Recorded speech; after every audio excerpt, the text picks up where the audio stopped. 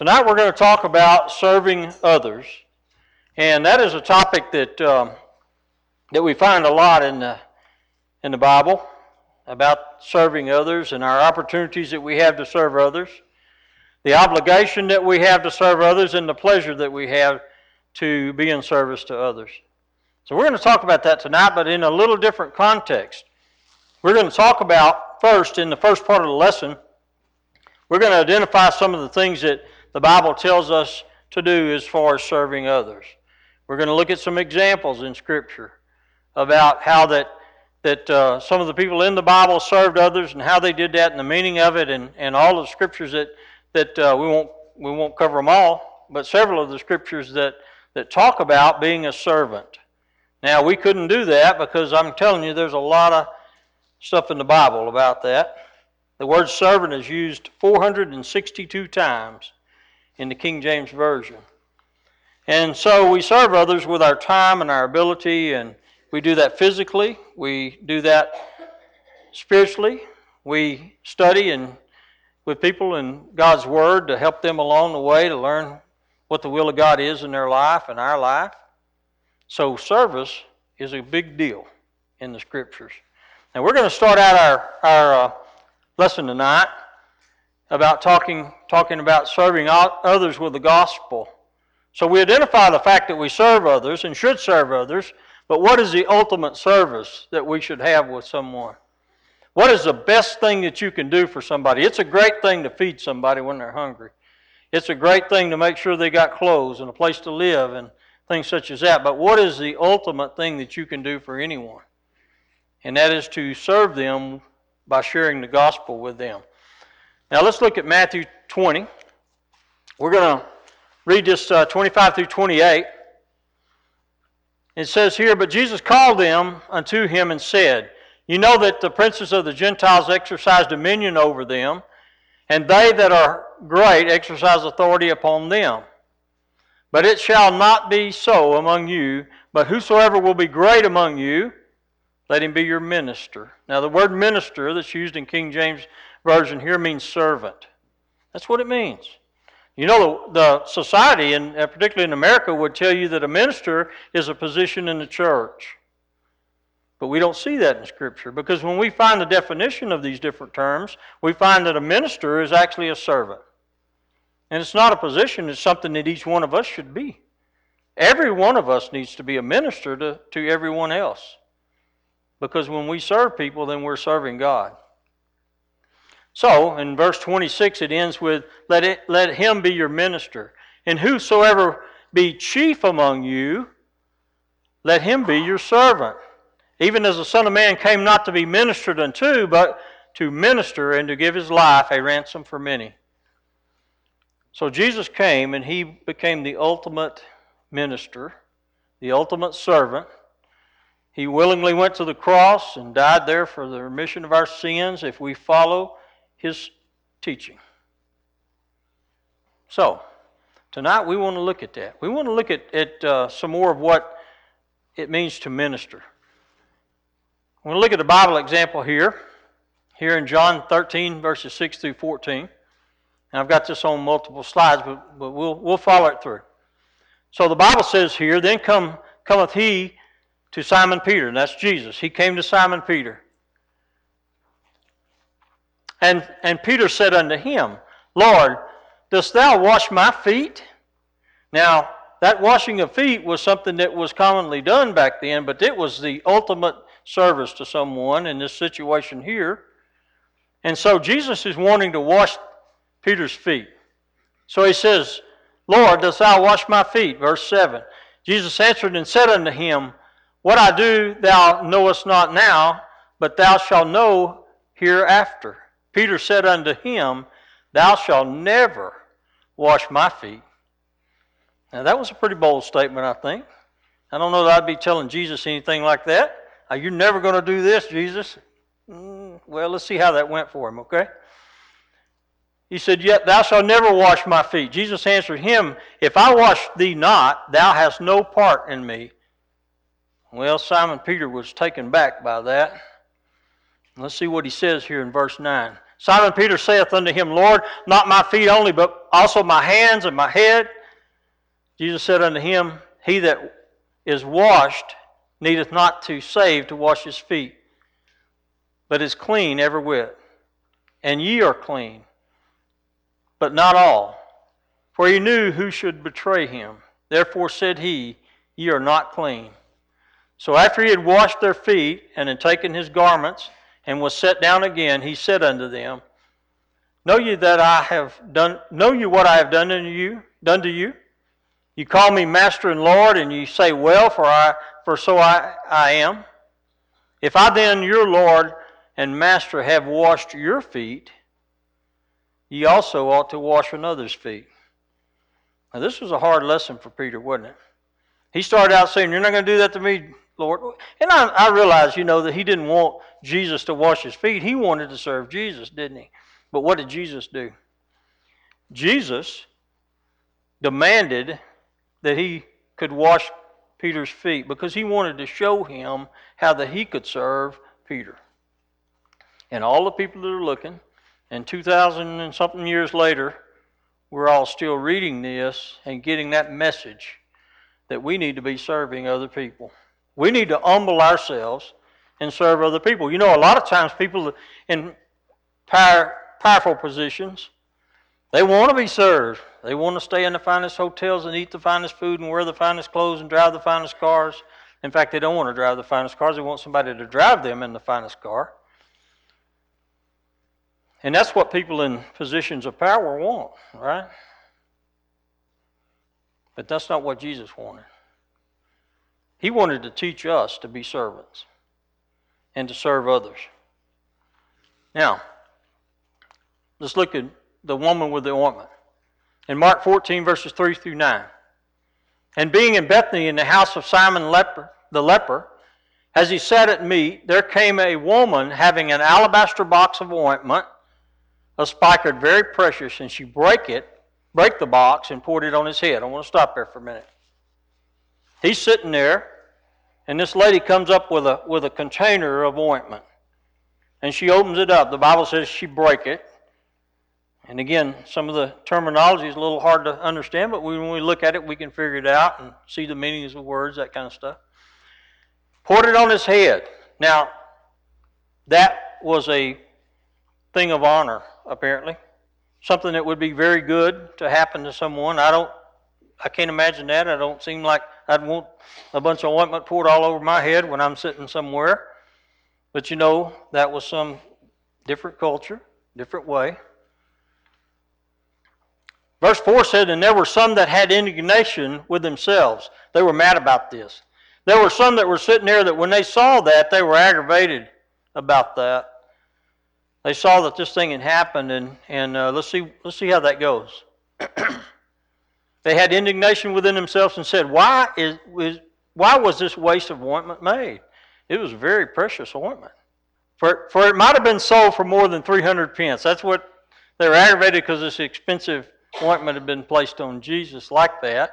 They said it could have been sold for 500 pence and been given to the poor, and they murmured against her. They murmured against this lady that did this for Jesus. And Jesus said, Let her alone. Why trouble ye her? She hath wrought a good work on me, for ye have the poor with you always, and whensoever ye may do to them good. Do them good.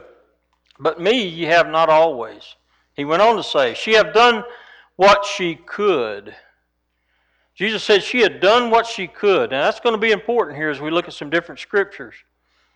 I don't know why that was all she could do. Maybe that's the only thing she had in her house that she valued enough to go and give to Jesus. But Jesus knew. Jesus knows the mind of people. He knew the mind of those people. And he said, She's done what she could. She has come aforehand to anoint my body to the burying. Verily I say unto you, wheresoever this gospel shall be preached throughout the world, this also that she had done shall be spoken for a memorial of her. And again, 2,000 and something years later, what are we doing? We're still talking about this gal. Because she did what she could. Let's go on. The Good Samaritan. Luke 10, verses 30 through 37. And Jesus answering said, and Jesus is going to talk about this Good Samaritan here, okay? He answered and said, a certain man went down from Jerusalem to Jericho and fell among thieves, which stripped him of his raiment and wounded him and departed, leaving him half dead. Now let's take that and kind of analyze it for a minute. This guy's going down from Jerusalem to Jericho. He's going along this way, and some thieves come and mugged him. That's what we would say. He fell among thieves, which stripped him of his raiment. They stripped all his clothes off of him. I say all, but some. And wounded him and departed, leaving him half dead. Now, the Scripture uses that term, half dead. So I would understand that to mean that he was right at the end of his life, maybe, if something didn't happen. In verse 31, and by chance there came down a certain priest that way, and when he had saw him, he passed on the other side. So he's coming down that way, and he sees this guy, and he passes him on the other side. And the priest does not stop and help him. And likewise a Levite, when he was at the place, came and looked on him and passed on the other side. The Levite looked at him. This guy's half dead. And they just keep on walking. But a certain Samaritan, as he journeyed, came where he was, and when he saw him, he had compassion on him. And he went to him and bound up his wounds. He's treating his wounds, pouring in oil and wine, and set him on his own beast, and brought him to an inn, and took care of him. So he stops and he starts treating his wounds and pouring in oil and wine, and he puts him up on his beast, his animal, and he takes him to what we would call a hotel to take care of him. And he took care of him that way. Scripture goes on in verse 35 to say, and on the morrow, or tomorrow, when he departed, he took out 2 pence and gave them to the host, that's the innkeeper, the guy that runs the hotel, and said unto him, take care of him, and whatsoever thou spendest more, when I come again, I will repay thee. Which now, Jesus asked this, which now of these 3 thinkest thou was neighbor unto him that fell among thieves? And he said, he that showed mercy on him. Then Jesus said unto him, go and do thou likewise. You know, we kind of skip over that sometimes, don't we? I mean, we talk about the Good Samaritan. We talk about somebody that stops and helps somebody that's run out of gas or has a flat and all that kind of stuff. And well, that's a Good Samaritan right there, wasn't it? Because we know that that's kind of the way we describe people that do good things for others.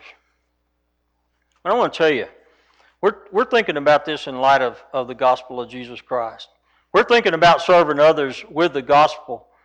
I'm going to tell you this.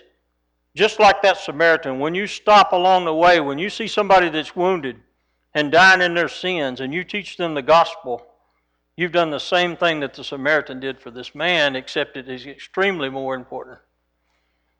It is the most important thing that you can do. Let's go on. What about us?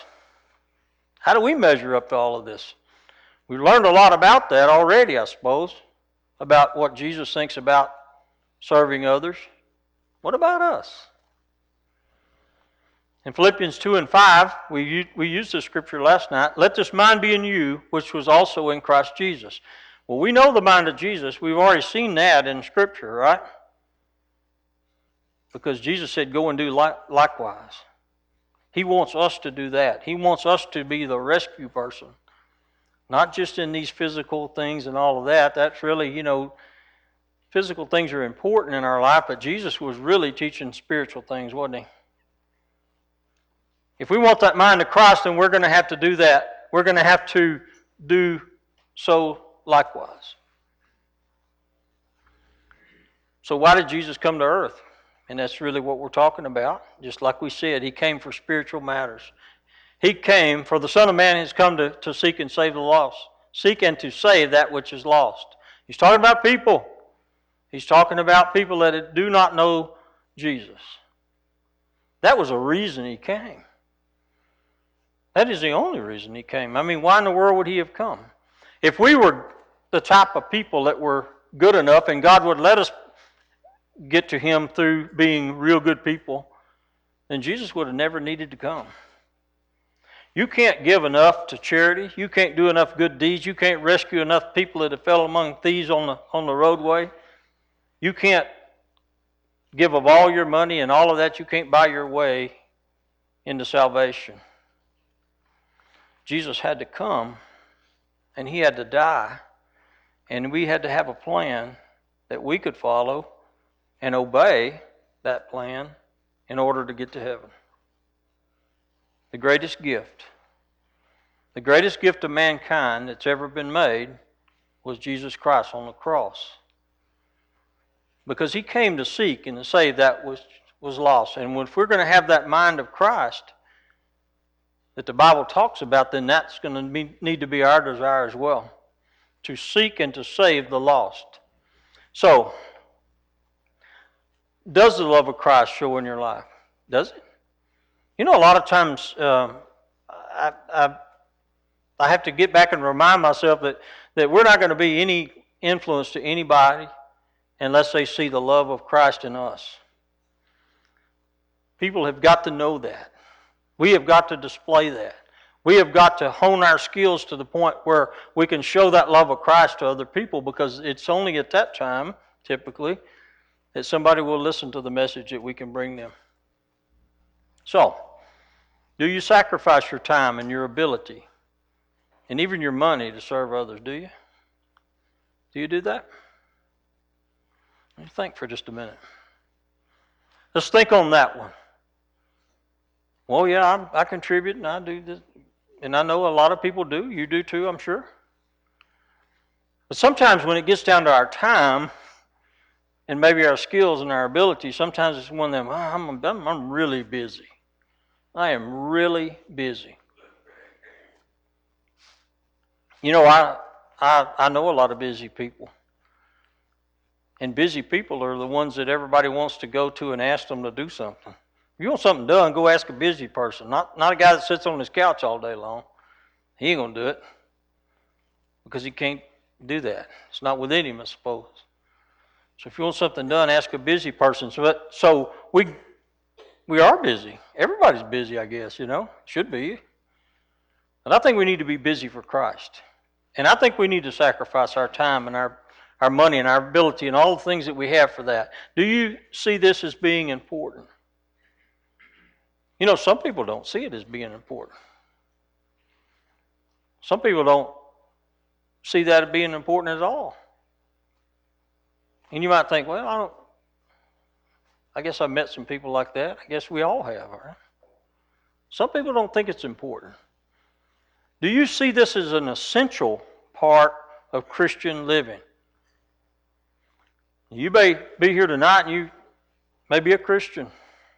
Do you see that as an essential part of your duty to Christ? I think it's a fair question. A lot of people don't. A lot of people think, well, now when you talk, and here's what they think. When it comes down to telling somebody about the gospel of Christ, we got some guys that are really good at that. And we got some elders that can really sit down and study with people, and that's who does that for us. We got some evangelist friends, we got some men in the congregation, some women in the congregation that can sit down with people and teach them the gospel of Jesus Christ. Sometimes people don't see that as their duty and obligation. When people might say, well, now, I don't know how to do that. I don't know, I'm not good at that. I'm not good with people. People come up with all kinds of things in their life to explain maybe why they don't have the ability to do that. There's a lot of opportunity that we have. There's a lot of opportunity that you have that I will never have. You have people that love you and trust you and put a lot of stock in what you say that I don't even know them. The elders don't know them. Yet you have influence with them. I look at all kind of surveys and stuff about who comes to church, and it's pretty interesting stuff. I can't remember exactly what the statistic is now, but it's way up in the 70s. 70-something% of people that ever walk into the door of that church building did that because they knew somebody and was coming because that somebody was there. We spend a lot of money on brochures and Facebook ads and all of that, and I'm not saying any of that's bad at all. But clearly, by far, the most effective way to get somebody in this church building is for you to know them, and you be trusted by them, and you to invite them to church. And you don't have to know how to do a Bible study. We get them to come to church. We become friends with them. They trust us. And then one of these trusted men can sit down with them and teach them the gospel of Jesus Christ. How did they get there? They got there because you took an opportunity to invite them. We can serve others through the gospel or with the gospel. Do you sacrifice your time, ability, and your money to serve others? We already asked that, but I think we got this on another slide, don't we? Do you sacrifice? Wait a minute now. This is coming up more than once. All right, here we go. So what's the benefit of doing all this? We're going to talk about some benefits of this and how that we can actually think about these things and think about the effect of it, and we can measure some benefits of doing this. It develops the mind of Christ. We've been talking about that, right? Our activity in this area and our willingness to do this can make us and help us to develop that mind of Christ. And the heart of a Christian servant shows the love of Christ. That's a benefit of doing it. When you talk to somebody about Jesus, when you talk to somebody about attending the local church, you're showing the love of Christ. That's a benefit. And those good works are not a glory to us, they're a glory to God. Let's look at Matthew 5:16, Sermon on the Mount. And Jesus is talking about the good works that we might do. And here's what he says. He said, "Let your light so shine before men that they may see your good works." Let your light shine before men that they may see your good works and glorify the Father which is in heaven. Not to my benefit, not to yours. Not so people can see how many people we've brought into the church building. It's a glory to God because it's God's plan. It's what God wants us to do, and when we fulfill that plan, then the Father is glorified. So God gives each one of us a talent. We're going to look at that. We'll ask the question, how are we going to use it? Let's relate to that in another parable. Here in Matthew 25, it's a parable of the talents. Okay? Jesus is teaching them this. And here's what he says. He said, "For the kingdom of heaven is as a man traveling unto a far country, who called his own servants and delivered unto them his goods." So, here this guy, the master, calls his servants and he gives them his goods. And he's going to want them to do something with that. And you can probably already see this coming. This is just a parallel to God about the fact that he gives each one of us some talents. So he delivered unto them his goods. Verse 15, "And to one he gave 5 talents, to another 2, and to another 1, to every man according to his several ability." Now the scripture teaches us here that when the master is passing out these talents, these goods, he's doing that because he's giving them what they can handle. He didn't give them all that. Everybody gets the same dose of this, and then you go and do something with that. He issues this out by the talents that these people have. "And straightway took his journey. And when he that had received 5 talents went out and traded with the same, and made 5 other talents. And likewise he that had received 2, he also gained other 2. But he that had received 1 went and digged in the earth and hid his Lord's money." So he gives one guy 5, he gives another guy 2, he gives another guy 1. The guy that gets 5, he goes out and makes 5 more for the Lord. And the one that gets 2 made 2 more, and the one that gets 1 to see what he's going to do with it. He went and digged in the earth, and he didn't make anything, did he? Verse 19, after a long time the Lord of those servants cometh and reckoned with him. So he that had received 5 talents came and brought other 5 talents, saying, Lord, thou deliverest unto me 5 talents. Behold, I have gained beside them 5 talents more. His Lord said unto him, Well done, thou good and faithful servant. Thou hast been faithful over a few things. I will make thee ruler over many things. Enter thou into the joy of the Lord. He also that had received 2 talents came and said, Lord, thou deliverest unto me 2 talents. Behold, I have gained 2 other talents beside them. His Lord said, Well done, good and faithful servant. You notice that he said the same thing to both of these guys?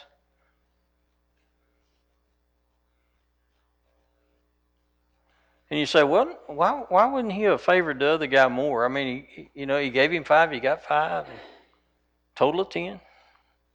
Gave another guy 2, and now the total is only 4. But he said to both of them, Well done, thou good and faithful servant. Thou hast been faithful over a few things, I will make thee ruler over many things. Enter thou into the joy of the Lord. Then he which had received the 1 talent came and said, Lord, I knew thee, that thou art a hard man, reaping where thou hast not sown, and gathering where thou hast not strawed, and I was afraid. Now I won't stop there for a minute. He was afraid. And because he was afraid, he went and digged in the earth and hid the talent that God had given him.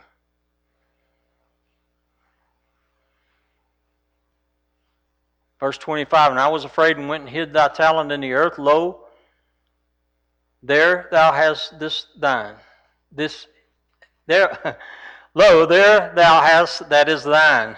The Lord answered and said unto him, Thou wicked and slothful servant. Slothful means lazy. Thou wicked and slothful servant. Thou knewest that I reap where I sowed not, and gather where I have not strawed. Thou oughtest therefore to have put my money to the exchangers, and then at my coming have received mine own with usury. I got talking about this to another Christian the other day, and we were talking about this very same parable. And he said to me something that I guess I didn't ever think about real deeply. He said, I think if the guy that had 1 talent went and did something with it and gained just 1 more talent, I believe the Lord would have said, well done, thou good and faithful servant. Because the Lord doesn't expect results. He expects effort based on the talents that I have and that you have. So when somebody says, I can't do these Bible studies, I'm just not up to that. We all know people that can help us in that area. We all know people that we can go to the elders and say, this lady wants to study the Bible. This man wants to study the Bible. This family wants to study the Bible, and I don't really know how to do that. Can you give me some help on that? And the elders are going to say, I'm not trying to put words in y'all's mouth. The elders are going to say, yes, we can certainly do that. And when you have done that, you have served the Lord, and you've used the talent that God has given you. So when we serve others, we are serving God. And that's really the bottom line on this thing, isn't it? In Matthew 25:34 through 40, and then the king shall say unto them on his right hand, Come, ye blessed of my Father, inherit the kingdom prepared for you for the foundation of the world. For I was an hungered, and you gave me meat. I was thirsty, and you gave me drink. I was a stranger, and you took me in. So what's he saying here? He said, I was hungry, and you gave me food, meat. I was thirsty, and you gave me drink. I was a stranger, and you took me in. You sheltered me. Naked, and you clothed me. I was sick, and you visited me. I was in prison, and you came unto me. Then shall the righteous answer him, saying, Lord, when saw we thee a hungered, and fed thee? So they begin to ask the Lord, when did we see you hungry and fed thee? Or thirsty and gave thee drink? When saw we thee a stranger and took thee in? Or naked and clothed thee? Or when saw we thee and we see thee, when saw we thee sick or in prison and came unto thee? And the king shall answer and say unto them, Verily I say unto you, insomuch as ye have done it unto the one of the least of these my brethren, ye have done it unto me. See, they were kind of bewildered hearing that. They said, Lord, we've never seen you hungry and fed you and thirsty and gave you drink. But the Lord said that, didn't he? Inasmuch as ye have done it unto one of the least of these my brethren, ye have done it unto me. If we want to serve God, then we need to serve others. It's important to Jesus. John 12:26. Here Jesus said, If any man serve me, let him follow me, and where I am, there shall also my servant be. If any man serve me, him will my Father honor. Now, I'm going to tell you this. I believe you're here tonight because you want to be where Jesus is at. You want the Father to honor you. Jesus said, If any man serve me, if we serve Jesus, let him follow me. And he says, where I am, there you can be also. I want to be with Jesus. So this coming week, you've got a great opportunity to serve others. You're going to have opportunity to visit with people. You may see them at school and workplace and neighborhood, grocery store. You may go to get a tire fixed or whatever, and you're going to have an opportunity to serve the Lord by serving others. You're going to have opportunity to invite them to the service of the church. You're going to ask them maybe, would they like to study the Bible? And that is a wonderful approach. You can sometimes tell spiritual people, you say, do you like to study the Bible? I bet you hardly you'll ever hear somebody say, no, I don't like that. They may say other things, but sometimes they say, yeah, I do like to do that. Or I've never done that. I don't know how to do that. That's an open door right there. And when that door opens, you can say, well, that's what we do. We study with people privately. We'll be glad to come and sit down in your home or wherever you would like to do that, and we'd like to do a Bible study with you. We have Bible studies, and we do them quite often. We have an opportunity to serve others. 2 Timothy 2:24, And the servant of the Lord must not strive, but be gentle unto all men, apt to teach, patient. So, when we serve the Lord, we can't be ugly about it. We can't strive with people, argue with people. That's nothing. That doesn't lead us anywhere, does it? What we need to do is teach them with love and from our heart and be gentle about that. Apt to teach and patient. Serving others with the gospel.